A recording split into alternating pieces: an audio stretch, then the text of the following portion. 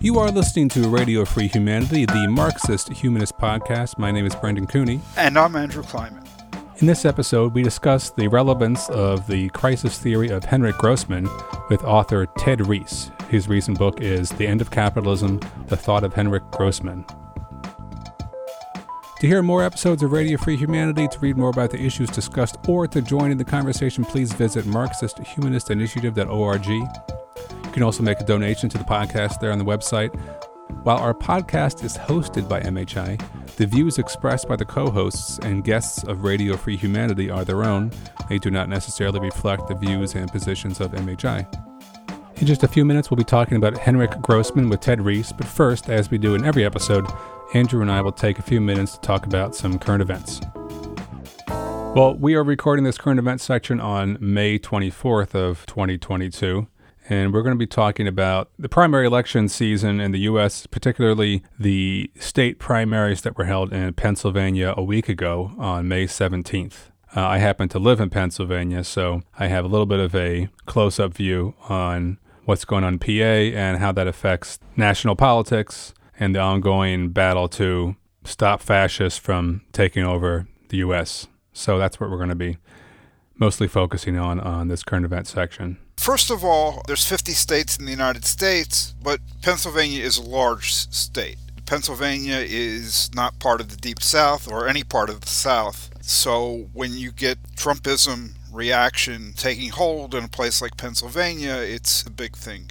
Right now, it's considered a swing state. So there were a number of primary contests, for governor, for Senate, on both the Democratic and the Republican side. What has a lot of people worried, you were alluding to that, Brendan, a moment ago, is the Republican nominee for governor. What is the worry? What is the problem with this guy, Doug Mastriano? The wider context first is just that everyone running for governor on the Republican ticket was a nut job, was like a far-right Republican, and they were all vying to be the Trumpiest of the Trumpites. They all wanted Trump's endorsement. Doug Mastriano got Trump's endorsement at the very last minute, probably because he was ahead in the polls, right? Trump just wants to win.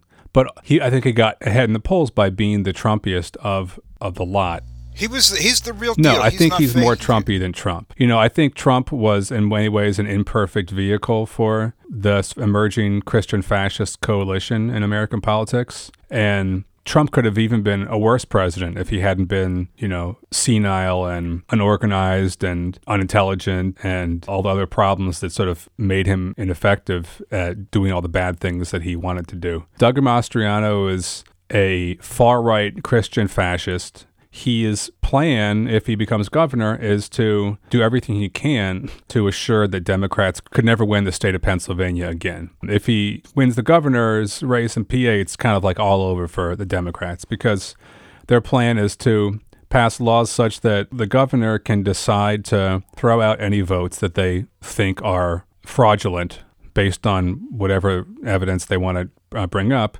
And he also thinks that the governor and the state legislature should be able to select their own board of electors in a presidential election over the will of the voters.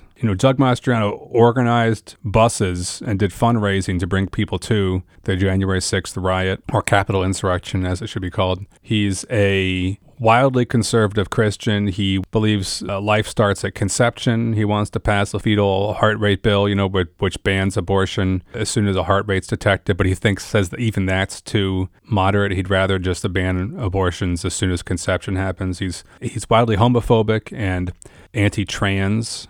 And his candidacy really represents like this perfect merging of the fascist right with evangelical Christianity. He believes he's on a mission from God to become the governor and bring Trump back to office in 2024. He's kind of like everyone's worst nightmare. He won the Republican nomination for governor by a landslide. He completely crushed his opponents. And it wasn't even an issue of like the ticket being split between like more moderate candidates or something, because he got more than the second and third place candidates put together. So he won by a huge margin. Right.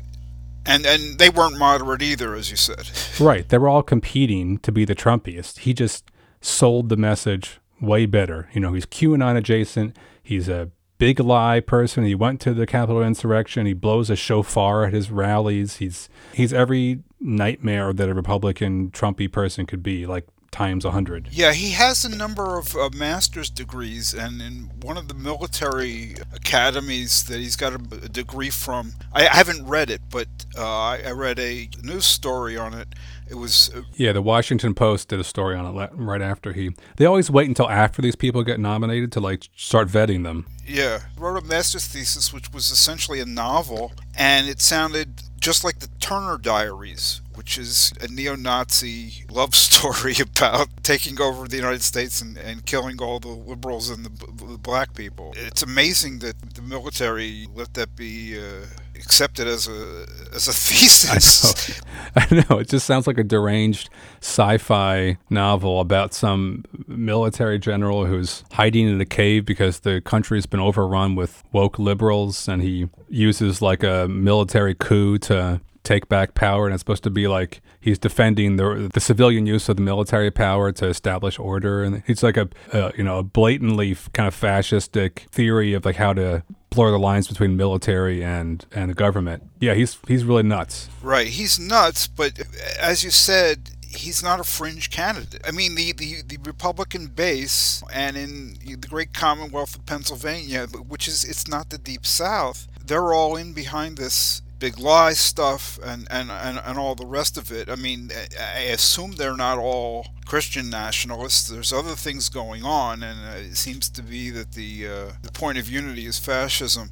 Now, his opponent in the general election, the Democrat, is Josh Shapiro, and Shapiro is an elections official, and he's evidently making the integrity of elections, the right to vote, a big deal. He also started running ads around abortion this week. Yeah, I was going to ask you about... Okay. But one thing he did was to try to promote how extreme, before the primary vote, Shapiro was running ads about how extreme Mastriano was, and that was evidently, some people thought, an attempt to get Mastriano to be his opponent so you could have a straight-up vote on the time of the general election on, are we going to have a state that is in favor of voting rights or not? I mean, the problem is the Hillary Clinton campaign kind of did things to encourage the outcome that her opponent would be not some regular Republican, but Donald Trump, right? And that worked out real well. So Cook Political Report basically had the Pennsylvania governor race as a toss-up prior to Mastriano getting the nomination. Then once he got it, they immediately said, okay, now it leans Democratic. And a lot of people are thinking, well, this guy is so extreme that some Republican suburban people who are not MAGA, they're going to break, and so it's going to favor the Democrat Shapiro. What's your view of this? I think it's a very dangerous game of be careful what you wish for. I mean, I think you're right that Josh Shapiro, who was running unopposed in the Democratic nomination for governor, apparently sent out, mailers and did TV ads linking Mastriano to Trump, thinking this will help him win the primary, but he'll be the weakest candidate in the election because he's so nuts. I mean, I suppose there is a logic to that, but it's an extremely dangerous logic, as you are alluding to, because I don't think there's any guarantee that this will be a walk in the park for Josh Shapiro, just considering the headwinds that are against Democrats right now with inflation, pandemic fatigue, Joe Biden's miserable poll numbers. There's also this Senate race in Pennsylvania, which we still don't know the outcome of on the Republican side. Ironically, it's going to a recount, and all the votes matter now, apparently, for the Republicans for their Senate candidates. But the Democratic Senate nomination, John Fetterman, is, I think, a weak candidate in many ways. And I worry that's going to suppress, all these things are going to suppress Democratic voter turnout, various reasons. Now, Fetterman is very popular among the Democratic base. I mean, he took the nomination 2-1 or better than 2-1. He won everywhere in the state. So why do you say he's a weak candidate? He almost lost Philadelphia to Malcolm Kenyatta, who is a gay black man from North Philly. Kenyatta didn't do well on the statewide, but Kenyatta almost won Philadelphia over Fetterman. Fetterman didn't campaign in Philadelphia the entire primary. He didn't come to Philadelphia the entire time. I think that's crazy. Like, how do you expect to win an election in Pennsylvania without campaigning in the largest city with the most Democratic voters? Fetterman also had an incident when he was mayor like 15 years ago or so of a small town in western PA, and he had an incident where he, as mayor, chased down a black jogger in his pickup truck and put a shotgun to the jogger's chest and held him at gunpoint because he thought that he'd heard gunshots in the neighborhood and he saw a black man running on the street. Fetterman is white. And he chased this guy down in the pickup truck and held him up with a shotgun until the police arrived. And turns out the guy was just a jogger. And Fetterman doubled down on doing it. He defended himself when he was asked about this early in the campaign. He said, oh, well, it was just after Sandy Hook and everyone was worried about school shootings and blah, blah, blah, blah. I just think it's a very bad look. The kind of thing that sticks in your mind as a voter. And I think it's going to be bad for his voter turnout in Philadelphia, which is I always get it wrong, majority-minority city, minority-majority city, however the expression is. Right, so in your mind, the two things are linked. Fetterman's weak performance in Philly is not just about Malcolm Kenyatta running a strong race in Philly, but it's also connected to this incident in Braddock. I haven't seen like polling about that specific incident and people's impression of Fetterman, but I worry that it's the kind of thing that's going to come back to bite him. If I was Dr. Oz running for Senate and I was running a disinformation campaign and trying to discourage black voters, I would just run ads about that all day long in black communities. Yep, sounds right. And if Putin didn't have his hands full with Ukraine, he'd be doing the same thing. Yeah, I mean, that's what we had during the 2020 elections. Trump was running all these ads in black communities with all this disinformation. I heard them on the radio all the time. They were just trying to discourage black people from coming out to vote. And a lot of the ads were about the 1994 crime bill that Joe Biden voted for. And all you have to do is peel off a certain amount of people to win the election. Look, Trump lost Pennsylvania by like 80,000 votes. That's not that much. Right, there were like 7 million votes, or more than 7 million votes. So 80,000 is nothing. Yeah, it's a real swing state. It's a real toss-up, and every vote really matters. Yeah, and this is an off-year election. I mean, there's no presidential election this year, 2022. Traditionally, that's a real problem for the Democrats. I've even heard it said that the future of U.S. democracy hangs in the balance in Pennsylvania right now. Oh, man, that's what they said 2 years ago. I don't want to be at the eye of the hurricane again. God. Where do we go from here knowing that they've said the quiet part out loud? In fact, they're screaming it. We know how they're intending to steal the election if they get half a chance. Where do we go from here? I don't know. It just seems like the problem is not going to go away even if we won this governor election. The big lie is going to still be there. The competition to be more Trumpier than the next guy is going to still be there. These people don't want to live in a democratic society, and they will stop at nothing to destroy democracy. So I'm not sure what you're supposed to do. It's hard to respond to that with just politics as usual. You can't persuade people, and you can't just rely on voter turnout when elections are so close in a state like this. So I don't really know what to do. Even if there's a massive Democratic turnout and they win by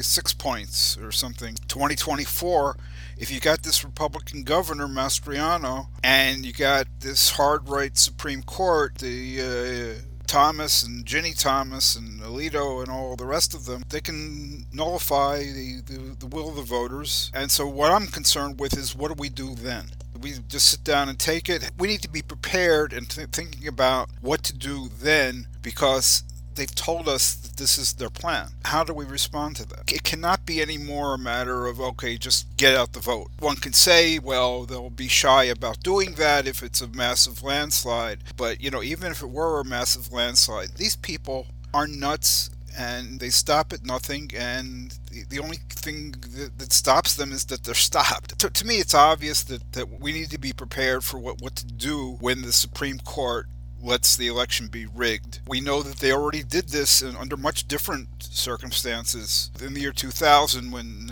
George W. Bush became president by a 5-4 vote of the Supreme Court. So we've got to understand that that's what we're up against. I think it's not a matter of winning an election. It's a matter of thwarting the post-election shenanigans and the Supreme Court's ratification. Well, we will have to leave it at that. I'm sure we will return to this topic in future conversations. Up next, our interview with Ted Reese about the thought of Henrik Grossman.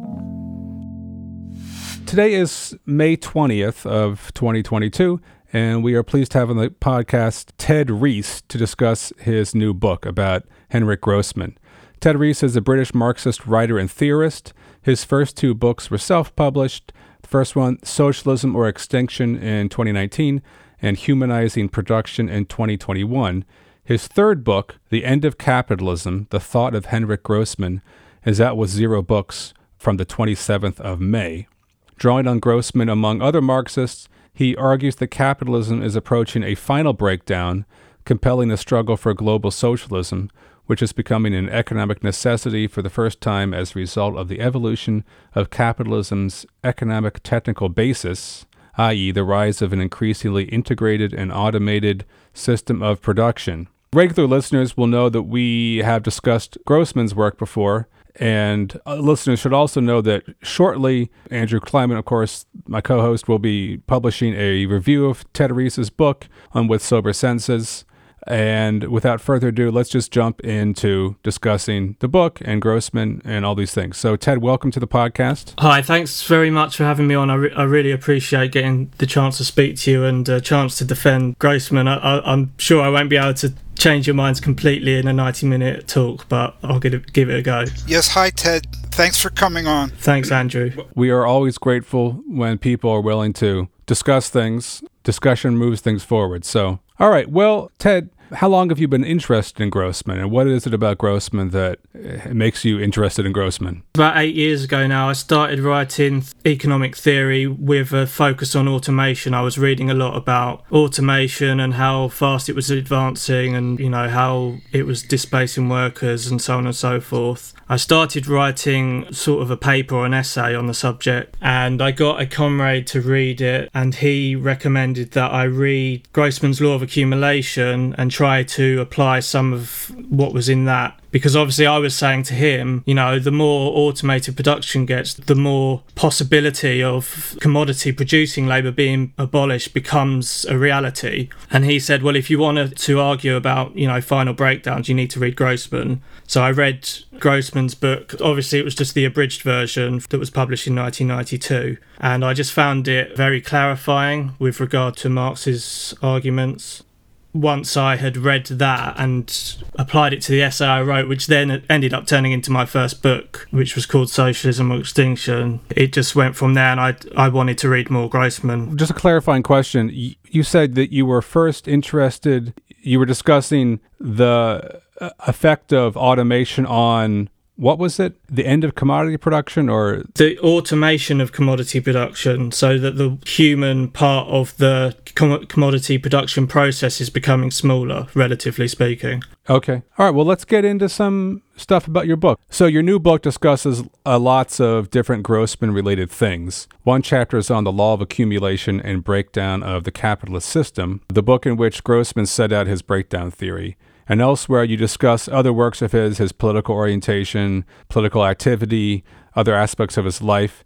Is there a primary focus of the book, one main argument that you're trying to get across? Yeah, so the main argument that I'm trying to make in the book is that Grossman is becoming increasingly relevant again, and more so than ever, given what I would consider to be a very late stage of capitalism and its development that we're in now, and the ever-worsening series of economic crises that we've experienced since the turn of the century. So the book argues that Grossman was the first Marxist after Marx to correctly explain the structure of capital, that he was right about capitalism's inherent tendency towards breakdown, that he offers a powerful reinforcement and clarification of Marx that helps us to better defend Marx and to persuade people to become Marxists. Because Grossman is not well known outside of a very small circle of Marxist theorists, even if he's starting to get a bit more popular again, I included a short biographical summary, which sort of included some of his political views and how they complemented or tallied with his theories. And just to clarify, when you say late stage capitalism, you don't mean the latest stage of capitalism, but you mean like some final terminal stage of capitalism that you think we're in, right? Yeah, I kind of mean both. I think capitalism will end this century one way or another, and that's obviously based not on wishful thinking or anything like that. It's based on applying the theory to the empirical evidence, which we'll get into. Okay, so capitalism is in a terminal stage. You're confident enough that you can sort of predict its demise as a mode of production in this century, and you think there's empirical evidence to support the idea that we're in a terminal stage. Is it, again, linked to automation, as you spoke of earlier in your first answer? Yeah, I would argue that capitalism has really undergone a decisive structural shift in regards to automation. Originally, in the leading or the most advanced capitalist countries, initially automation was mainly used, not for production as such. It was used for other things, like to do away with administrative tasks and that sort of thing. But because of the rising demands of capital accumulation and therefore the need to raise the rate of labour's productivity, coupled with the competition that is intensifying because of that, the most advanced capitalist monopolies have had to start accelerating moves towards automating commodity production. Marx actually says that the tendency to expand accumulation tends to happen increasingly on the basis of the latest technology as well. So that's why I talk about a decisive structural shift in that way. So in the structural shift, like starting when? I think it's already happened, that we've started going through that process. I would call it a second industrial revolution. No, that's what I wanted to ask. You're not saying like since the first industrial revolution, you're talking about like more recently, like with robotics and computerization? Yeah, definitely, yeah. That's the I shift. would say I would call the digital revolution part of the automation revolution or the second industrial revolution. And so the automation connected to this period we're in now involving computerization, robots, digital technology, that is sort of the hallmark of this late stage capitalism. Yeah. Okay, great. So one of your major claims, Ted, in support of Grossman's breakdown theory is that the rate of profit must inevitably fall, and not only fall, but fall towards zero, approach zero over time. Why do you say that? Now we can get into the empirical evidence, which is the main reason why I say that, because I think it's very clear now. So I know you probably disagree with some of the studies showing that the general rate of profit or world rate of profit has tended to fall over time. There's the Esteban Mato study, which estimates or claims to estimate that the decade average of the rate of profit has fallen from 43% in the 1870s to 17% in the 2010s. Michael Roberts and others have done probably not as comprehensive studies, but others that indicate similar conclusions. You, Andrew, in your 2011 book, that the rate of profit, did you say it fell or that it just stagnated since World War II to around 2010? It fell from the start of the post-war period in the United States. Rate of profit of U.S. corporations fell from the beginning of the post-war period to approximately 1980, dawn of so-called neoliberalism, and then it basically stagnated or fell depending on the measure. That's not a historical measure, but it's still quite a long period of time. I think these conclusions are backed up by other historical data that we can now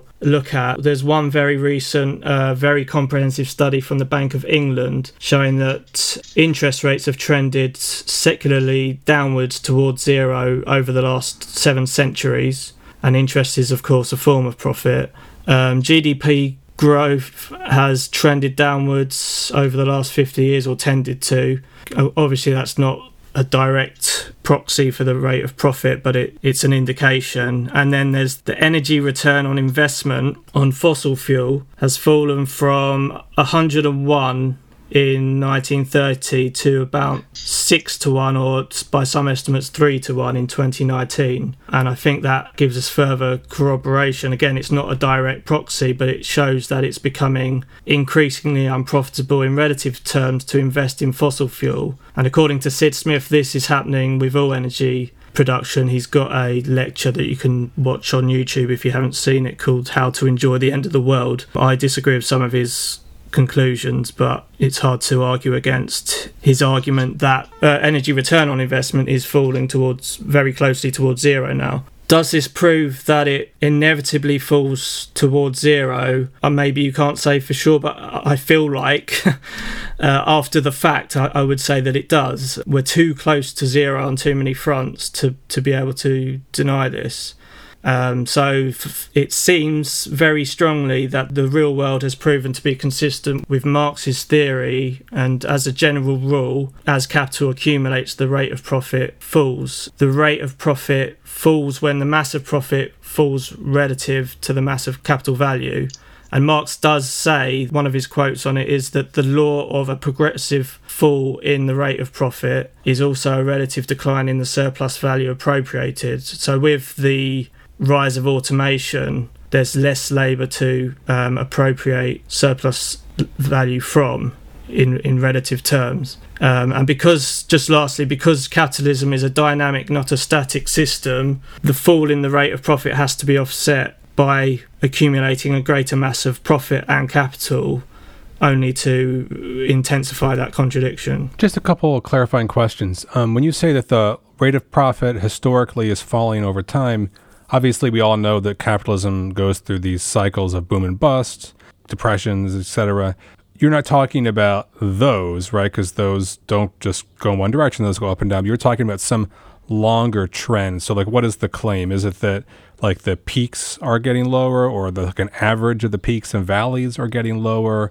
You know, like what exactly is the claim? The troughs are getting lower. And when do they start to get lower? Well, in the study that Esteban Maito did, they don't always get lower as time goes on, but they tend to. Like maybe 15 years after the previous trough, that trough will be a bit higher, but the one after that will be lower than the one before that, sort of thing. Does that make any sense? I think so. I'm sure the rate of profit goes up and down in cycles, but the dominant tendency on average is that it falls. It falls between the peaks and troughs, that there's a tendency down. If you were to average it out from the start of capitalism to where we are now, it would show a line that is moving downward. That's my argument. And that's the same with that study on interest rates. It shows that sort of averaging out. I know this is sort of parenthetical, but I just want to be clear from my own understanding. You said the energy return on investment, and does that mean the amount of energy, like wattages or volts or however you measure energy,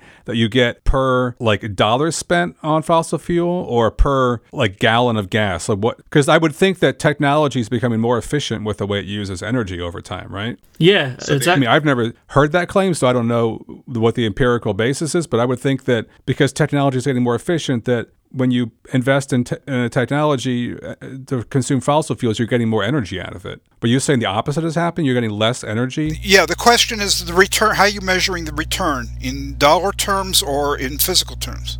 Yeah, so in absolute terms, we're getting more energy per dollar, but in relative terms, we're not. It's the opposite. But so by relative, you mean like the dollar value or the monetary value? Let me clarify. The absolute output is in energy production is increasing, but not for every dollar that is invested, the amount of energy being produced is falling. So that's declining productivity.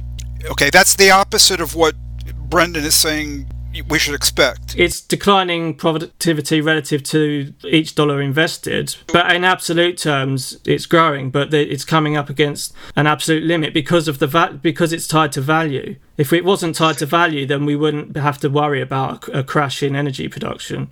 Right, but so if you're saying it's tied to value, that can only be because of two things. One, you're not measuring the actual output of energy in physical terms, you're measuring the value of the energy that's produced, or maybe both, you're not measuring the actual physical investment, but the monetary amount of investment. It still seems very counterintuitive. I won't be able to clear it up because I'm not an expert on the subject. I would recommend watching Sid Smith's lecture on YouTube. It's called How to Enjoy the End of the World. He comes to the conclusion that we are heading for a return to permanent scarcity. There's a lot of studies you can look up and read online.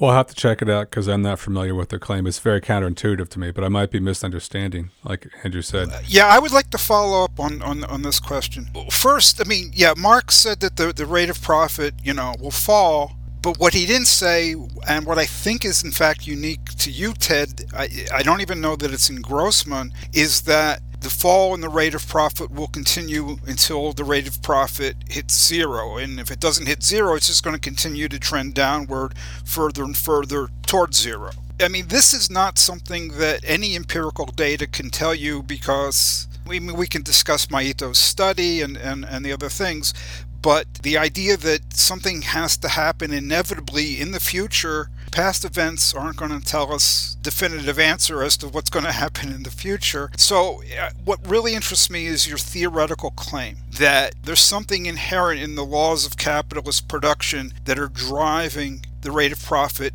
toward zero. I just don't see that at all. Here's the core, in the most intuitive way I can express it, the core problem I have with this idea that the rate of profit inevitably trends downward towards zero. First of all, new capital, constant capital plus variable capital, new investment in production. New capital is capitalized surplus value. Marx talks about this in part 7 of volume 1 of Capital. You got the profit, or the surplus value, gets divided between capital, which is accumulated, and the part that they take for themselves, revenue.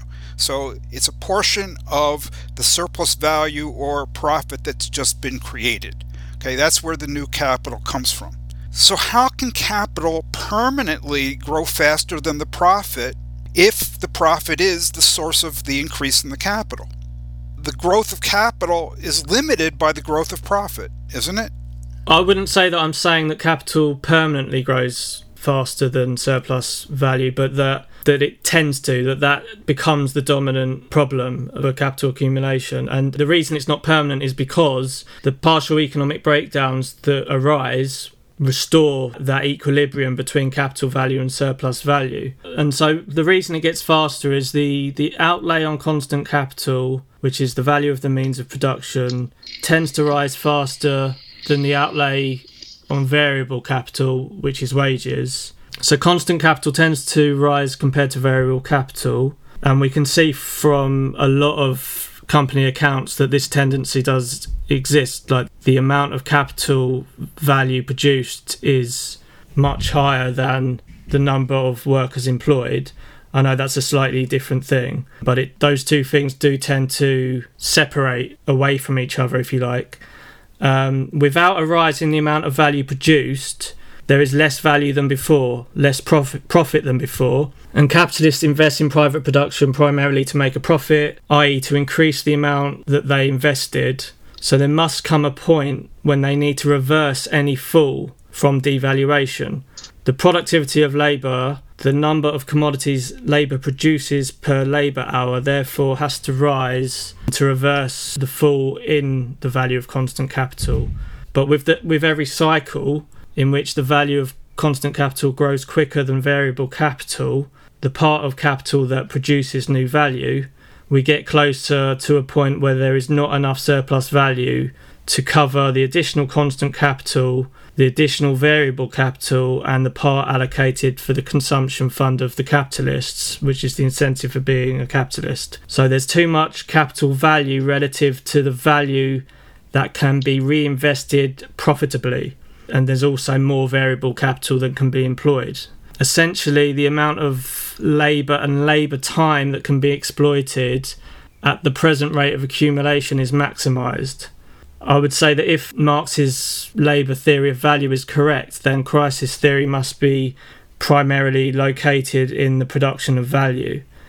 So there's an underproduction of surplus value, an overaccumulation of capital, and that's why in the real world we see an ever greater amount of hoarding and speculation. To offset the problem, capital is compelled to find ways to increase the amount of labour and labour time exploited. Yet at the same time, that is achieved through technical innovation and expansion that means the massive productive commodity producing labour dwindles relative to the size of the means of production. An increasing share of invested capital has to be dedicated to capital accumulation. Variable capital tends to fall relative to constant capital as a result. So just to clarify, it's not a permanent tendency per se, but it is ultimately the dominant one. And as Marx says, capital itself becomes the barrier to accumulation and tends to do so on a continually greater extent. Ted said that as the mechanization, automation, all of this proceeds, more and more of the surplus value or profit is accumulated, a greater share. Okay, that's part of his answer. But this, increase in accumulated capital as a share of the total profit, the capitalization of surplus value, it has a limit. You can't accumulate more than all of the profit. So eventually you're reaching 100% or 100% minus the minimum that the capitalists will take for their own consumption, etc. Okay, and so eventually all of the profit gets accumulated, or all except some minimum, and then you cannot increase accumulation faster than profit anymore once you've hit that point. That's the way it seems to me. That's the argument. That's when you get a breakdown, at least in Grossman's model, which I defend. Actually, in Grossman's model, you get a breakdown when the new capital exceeds the profit. And what I'm saying is it can't exceed the profit. If you want to be totally crazy, extreme, you could imagine that all of the profit gets accumulated. Okay, but you're never going to get more than 100% of the profit being accumulated. That's just not even logically possible. I mean, in a single country, you could imagine borrowing or something from another country, but in the capitalist system as a whole, if profit is the source of the new investment, you can't invest more than the total profit. Okay, so you can't get this breakdown where the amount of profit is not sufficient to fund the investment that you're making. I mean, I would argue that what you're saying is what Grossman's saying. It's just another way of saying it. You said there's a limit. You can't do that. There's a limit, and that's why you get the breakdown. You say in your paper on Grossman that there's not enough supply to meet demand. That's correct, isn't it? That's the implications of the Bauer-Grossman model with the constant prices. Yeah. I would say that what there is a portion of capital value that can't find new investment because it would be unprofitable to do it. So then you have to have a breakdown to cheapen production, expansion and mergers, which then enables the capitalist to find profitable investment. Well, actually, that's kind of the opposite, because that means that there's more profit than investment rather than more investment than profit. But here's why what I'm saying differs from Grossman, because yes, there is an absolute limit, and I don't think they're going to necessarily reach that limit, but in any case, the absolute maximum limit is 100%. Something can move closer and closer to that limit without a breakdown. Let's imagine that the capitalists were investing all of their profit. So they would invest all of their profit. So in that case, what we would have is the accumulation, expansion of capital would increase in absolute amount just as much as the profit. Okay, and ultimately what that would mean is that capital would grow at the same rate that profit or surplus value grows, and the rate of profit is the profit or surplus value relative to the capital, and if they're both growing at the same rate, that means that the rate of profit is constant. It's not falling any longer. The process that I'm talking about does lead to a limit. It doesn't lead to indefinite onward and upward accumulation, but there's no issue of a breakdown whereby the previous path has to go into reverse. It's just what you eventually get is, in the absolute most extreme case, all of the profit going into accumulation, and eventually the constant capital is not growing faster than the profit, because its source of expansion is the profit. So all of these breakdown scenarios just aren't going to come to pass. I think the problem is that, like, the ultimate limit is the amount of labour you're exploiting and how much of its labour time you're exploiting. So that has to change, and obviously labour productivity rises use values do devalue, but the constant capital will devalue not continuously. It will devalue subsequent to a form of production that's been adopted. So that has to be taken into account. But I'm sure even in your book you mentioned that you can't exploit labour for more than 24 hours. And obviously that's, again, an extreme limit and people can't work around the clock. But the breakdown or the crisis compels the capitalists to expand the amount of labour and the amount of labour time that they're exploiting in absolute terms. That's where the thrust for the expansion of the system comes from. So that's what makes it a dynamic rather than a static system that doesn't just reproduce itself on the same level. But aren't you assuming what you need to prove? You need to prove a breakdown, and you're just assuming a breakdown there. I don't know. I agree. You have to prove it, and I can't disprove your paper and your spreadsheets. I haven't had time to look at them in enough detail and work on something out. I will try to, and if I fail, then I'll put my hands up and revoke Grossman. Wow, that's really saying something. Well, it's only fair, isn't it? Well, it's scientifically appropriate, but I'll tell you, people aren't like this. No one ever says that. I'm going to call you a Grossmanite because that's what you call yourself. I think that's what you. Yeah. You call yourself. Okay, so it's not a slur, but Marxist Humanist Initiative has tried to arrange meetings with all of the Grossmanites out there and failed again and again and again and again. Except for you. So as my people ask, why is this Grossmanite different from all other Grossmanites? I have to hand it to you, for your scientific integrity and so forth, and willingness to talk about these issues, because it's just so different from what we have experienced from others.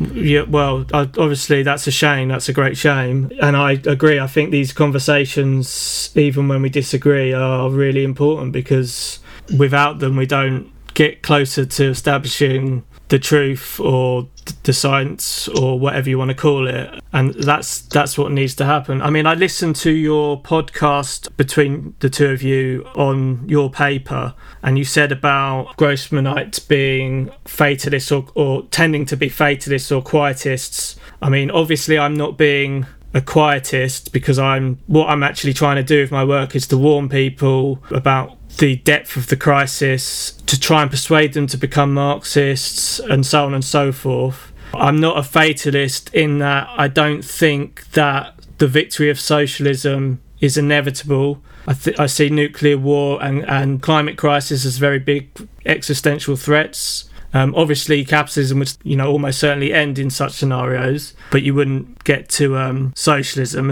unless the Pasadists are right. And the other thing you said is it can sort of generate an overconfidence that the victory is assured. And again, for the same reason, I don't have that overconfidence. I have a pretty 50-50 pessimism to optimism ratio, I would say.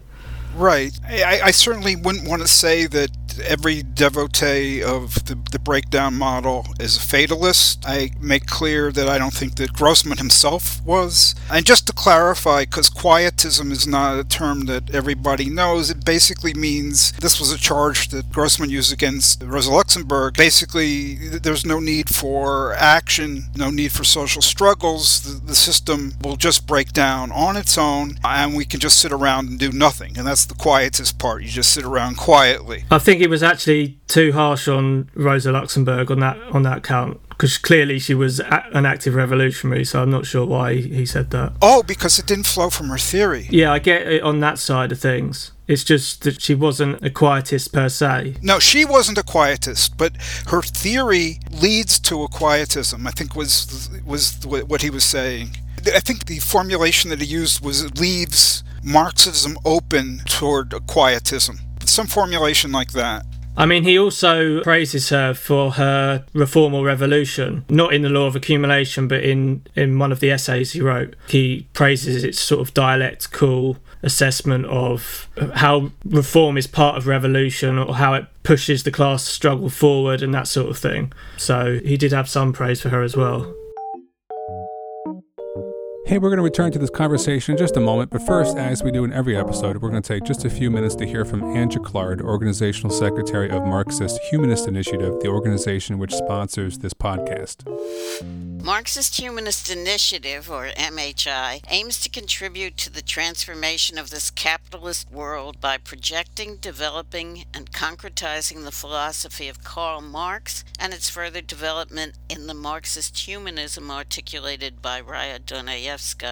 The ongoing COVID-19 pandemic and today's many other social, political, and economic crises make this a moment to engage people in discussion of these ideas. In the U.S., we are faced with the threat of Trumpism triumphing, an all-out authoritarianism extinguishing our right to carry on these discussions. Yet at the same moment, the multiracial movement for Black lives has spread to every corner of the country and the world, launching a flood of activism and new ideas that deepen the concept of freedom. MHI is dedicated to the task of proving theoretically that an alternative to capitalism is possible. We are distinguished by our economic analyses in which we do not merely assert but demonstrate that the only opposite to the current world economic system is its abolition and replacement with one not based on the production of, quote, value, close quote.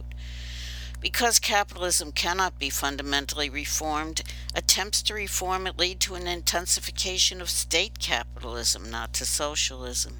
We are not a political party, nor are we trying to lead the masses who will form their own organization and whose emancipation must be their own act. But we have seen that spontaneous actions alone are insufficient to usher in a new society. We seek a new unity of philosophy and organization in which mass movements striving for freedom lay hold of Marxist philosophy of revolution and recreate society on its basis. Our ideas and actions, as well as our structure and rules, are guided by the interests of working people and freedom movements of people of color, LGBTQ people, other minorities, women, youth, and all those around the world who are struggling for self-determination in order to freely develop their own human natures. We have no interests separate and apart from theirs. To this end, we open our website to the widest possible dialogue with people around the world. We intend to practice as well as espouse a two-way road between our organization and people outside it as essential to developing a single dialectic in the relationship of theory to practice, and as the way to assure the survival of Marxist humanism. Please join us. In his 1929 book on breakdown, Grossman said that the operation of counter-tendencies to this basic tendency of accumulation and breakdown, he said that these counter-tendencies can cause the breakdown to be postponed, but they can't eliminate the breakdown tendency. And you say the same thing in your book, Ted. And I want to look at just one counter-tendency, rising productivity. The rising productivity causes means of production to become cheaper. So as a result, the amount of value that's invested in means of production, in other words, the constant capital in value terms, it doesn't grow as rapidly as the physical means of production themselves grow.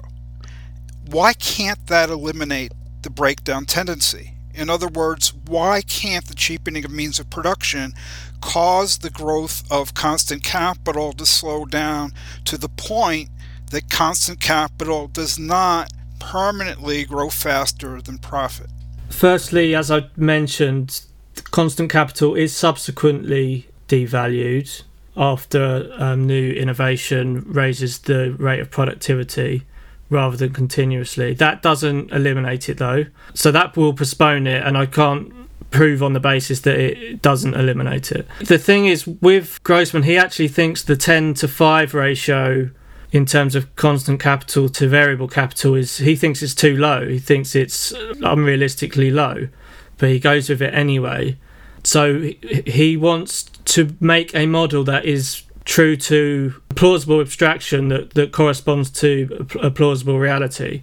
So he's saying that you have to start with constant capital higher than variable capital, and I know you're saying that the cheapening of use values would make constant and variable capital converge, and so there isn't a breakdown. But again, there's there's eventually a point where the amount of labour and the amount of labour time that's being exploited isn't enough to add new value to capital accumulation. So that's the ultimate problem I see. And just a few Marx quotes that I've picked out. So he says, accumulation hastens the fall of the rate of profit inasmuch as it implies a higher composition of capital. Now, obviously, composition of capital is both, there's the value side and the technical side, but that does mean that the outlay on the means of production has to rise.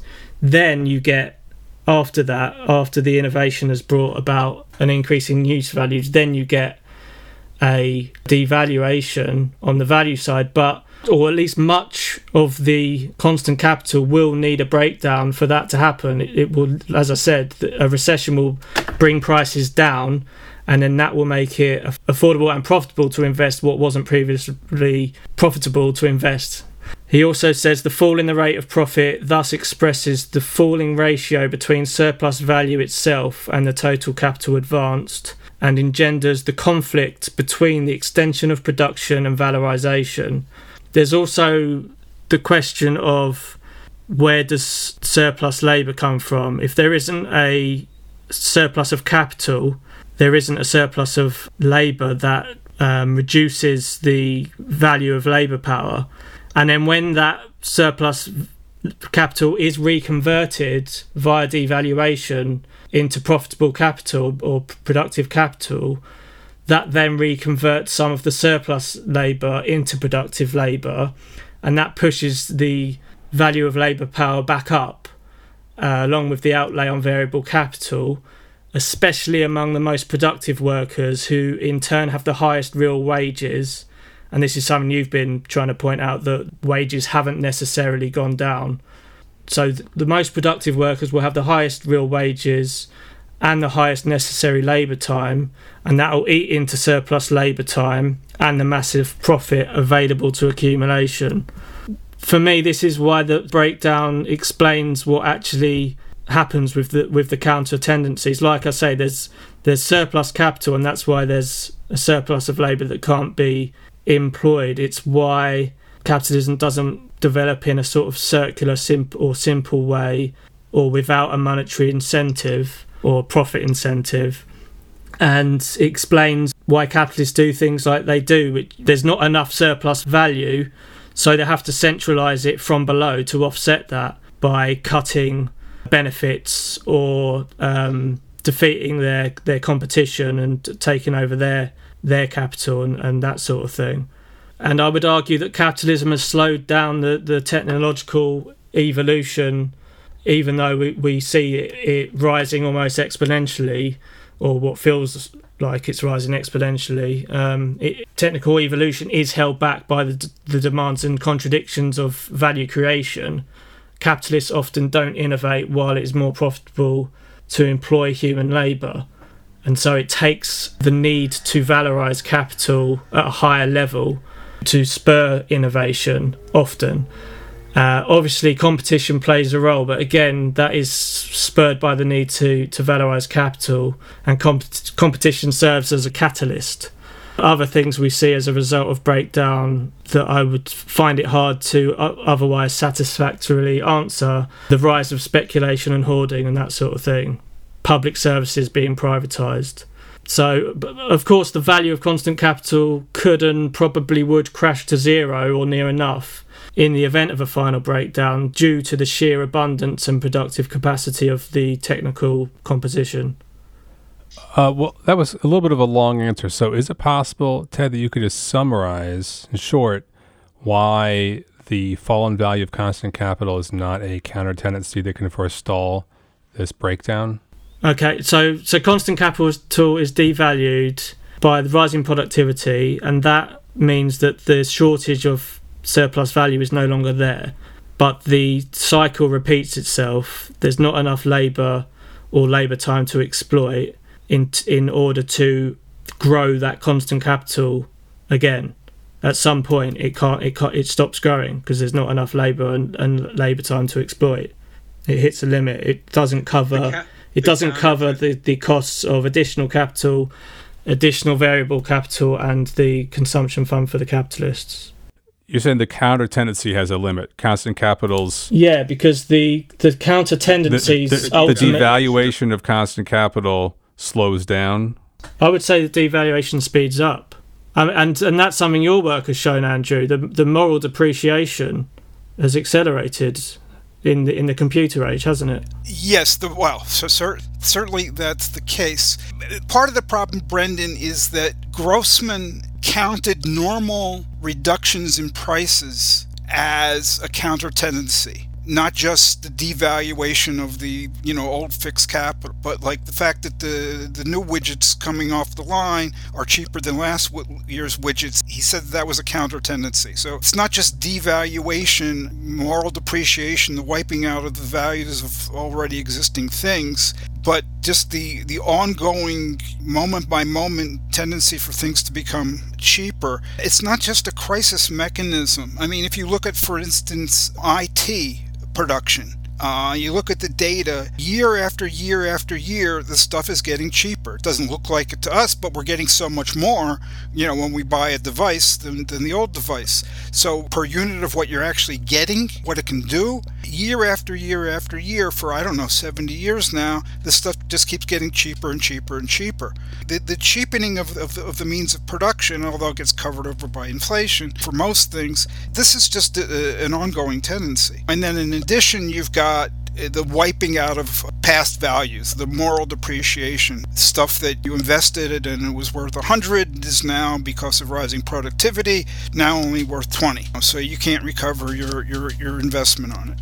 So there's both things that go on, but I don't think the whole problem can be chalked up to, okay, so you've got a crisis and then the whole thing begins again. It's just the issue is, on an ongoing basis, rising productivity tends to make commodities cheaper. That tends to reduce the growth of constant capital. It does reduce the growth of constant capital relative to the growth of means of production.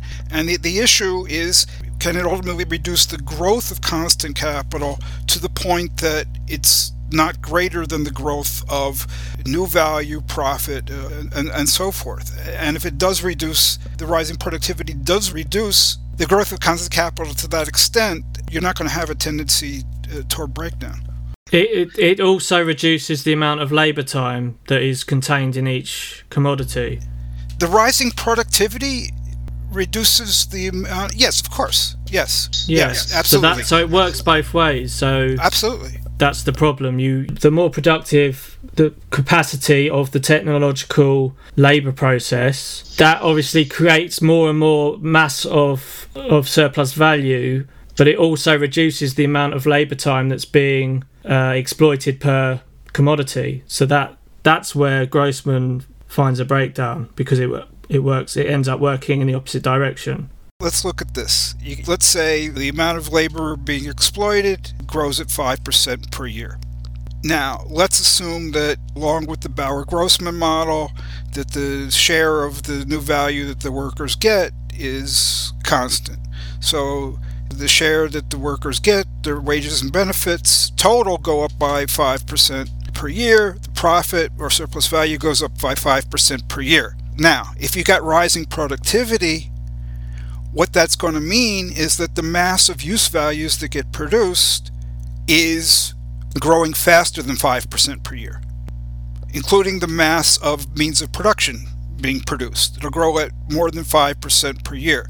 So we've already taken into account that the labor's only growing by 5% per year, the living labor. It's only growing by 5% per year. The mass of use values is growing faster. You can't double count that productivity gain. Okay, so we're already taking account of it, and the means of production are growing faster than 5% per year. The question is, when the productivity rises and the mass of means of production are growing faster than 5% per year, can't the cheapening of these means of production cause the constant capital ultimately to grow only at 5% per year? Yes, but then you need to stop the reverse in the devaluation of constant capital, because you're starting to reverse the reason you invest in profit. And at the same time, there's less labour time being exploited per commodity. So that's why eventually that scenario breaks down. That's what I'm going to argue. I can't prove it without charts and things over a podcast. But yeah, I mean, it's very hard to do calculus verbally, but we're trying it here. Yeah, I would say it would work for a while, but not indefinitely. That's my position. People should read your paper, and they should go back and listen to the podcast that you did on your paper. And everybody should read the unabridged edition of Grossman, now in English. I haven't gotten through it yet. Right. I mean, I don't see anything that would lead to a reversal or a breakdown in what has just been described. Especially when things kind of converge to a limit and grow ultimately at the same rate. That's kind of, from an intuitive perspective, the case least likely to generate a breakdown. Generally, when things run up against limits, then you get breakdowns. But when things converge and start to grow at the same rate and level off, all of this implies that the rate of profit has, if it's fallen, now the fall is leveled off. That's when you're least likely to say, from an intuitive perspective, this is not a proof, these words, but that's when you're least likely to think that there needs to be a breakdown or a reversal or anything like that. So I'm having a lot of trouble with that kind of notion. I'm trying to imagine what you're imagining, and I'm not coming up with anything. I'll have to try and produce something that's more concrete. Well, we'll have to leave it there because we're running out of time, but thank you, Ted Rees, for being on the podcast today. Thanks so much. Thank you. The book is The End of Capitalism, The Thought of Henrik Grossman, and we will link to that as well as link to Andrew's review of the book. Hey, that's all the time we have for this episode of Radio Free Humanity. If you like the podcast, please do stop by MarxistHumanistInitiative.org to listen to other episodes and to read more about these issues and others. As always, if you like the podcast, we encourage you to write to us, to comment and rate the podcast, and of course to share with all your friends and enemies.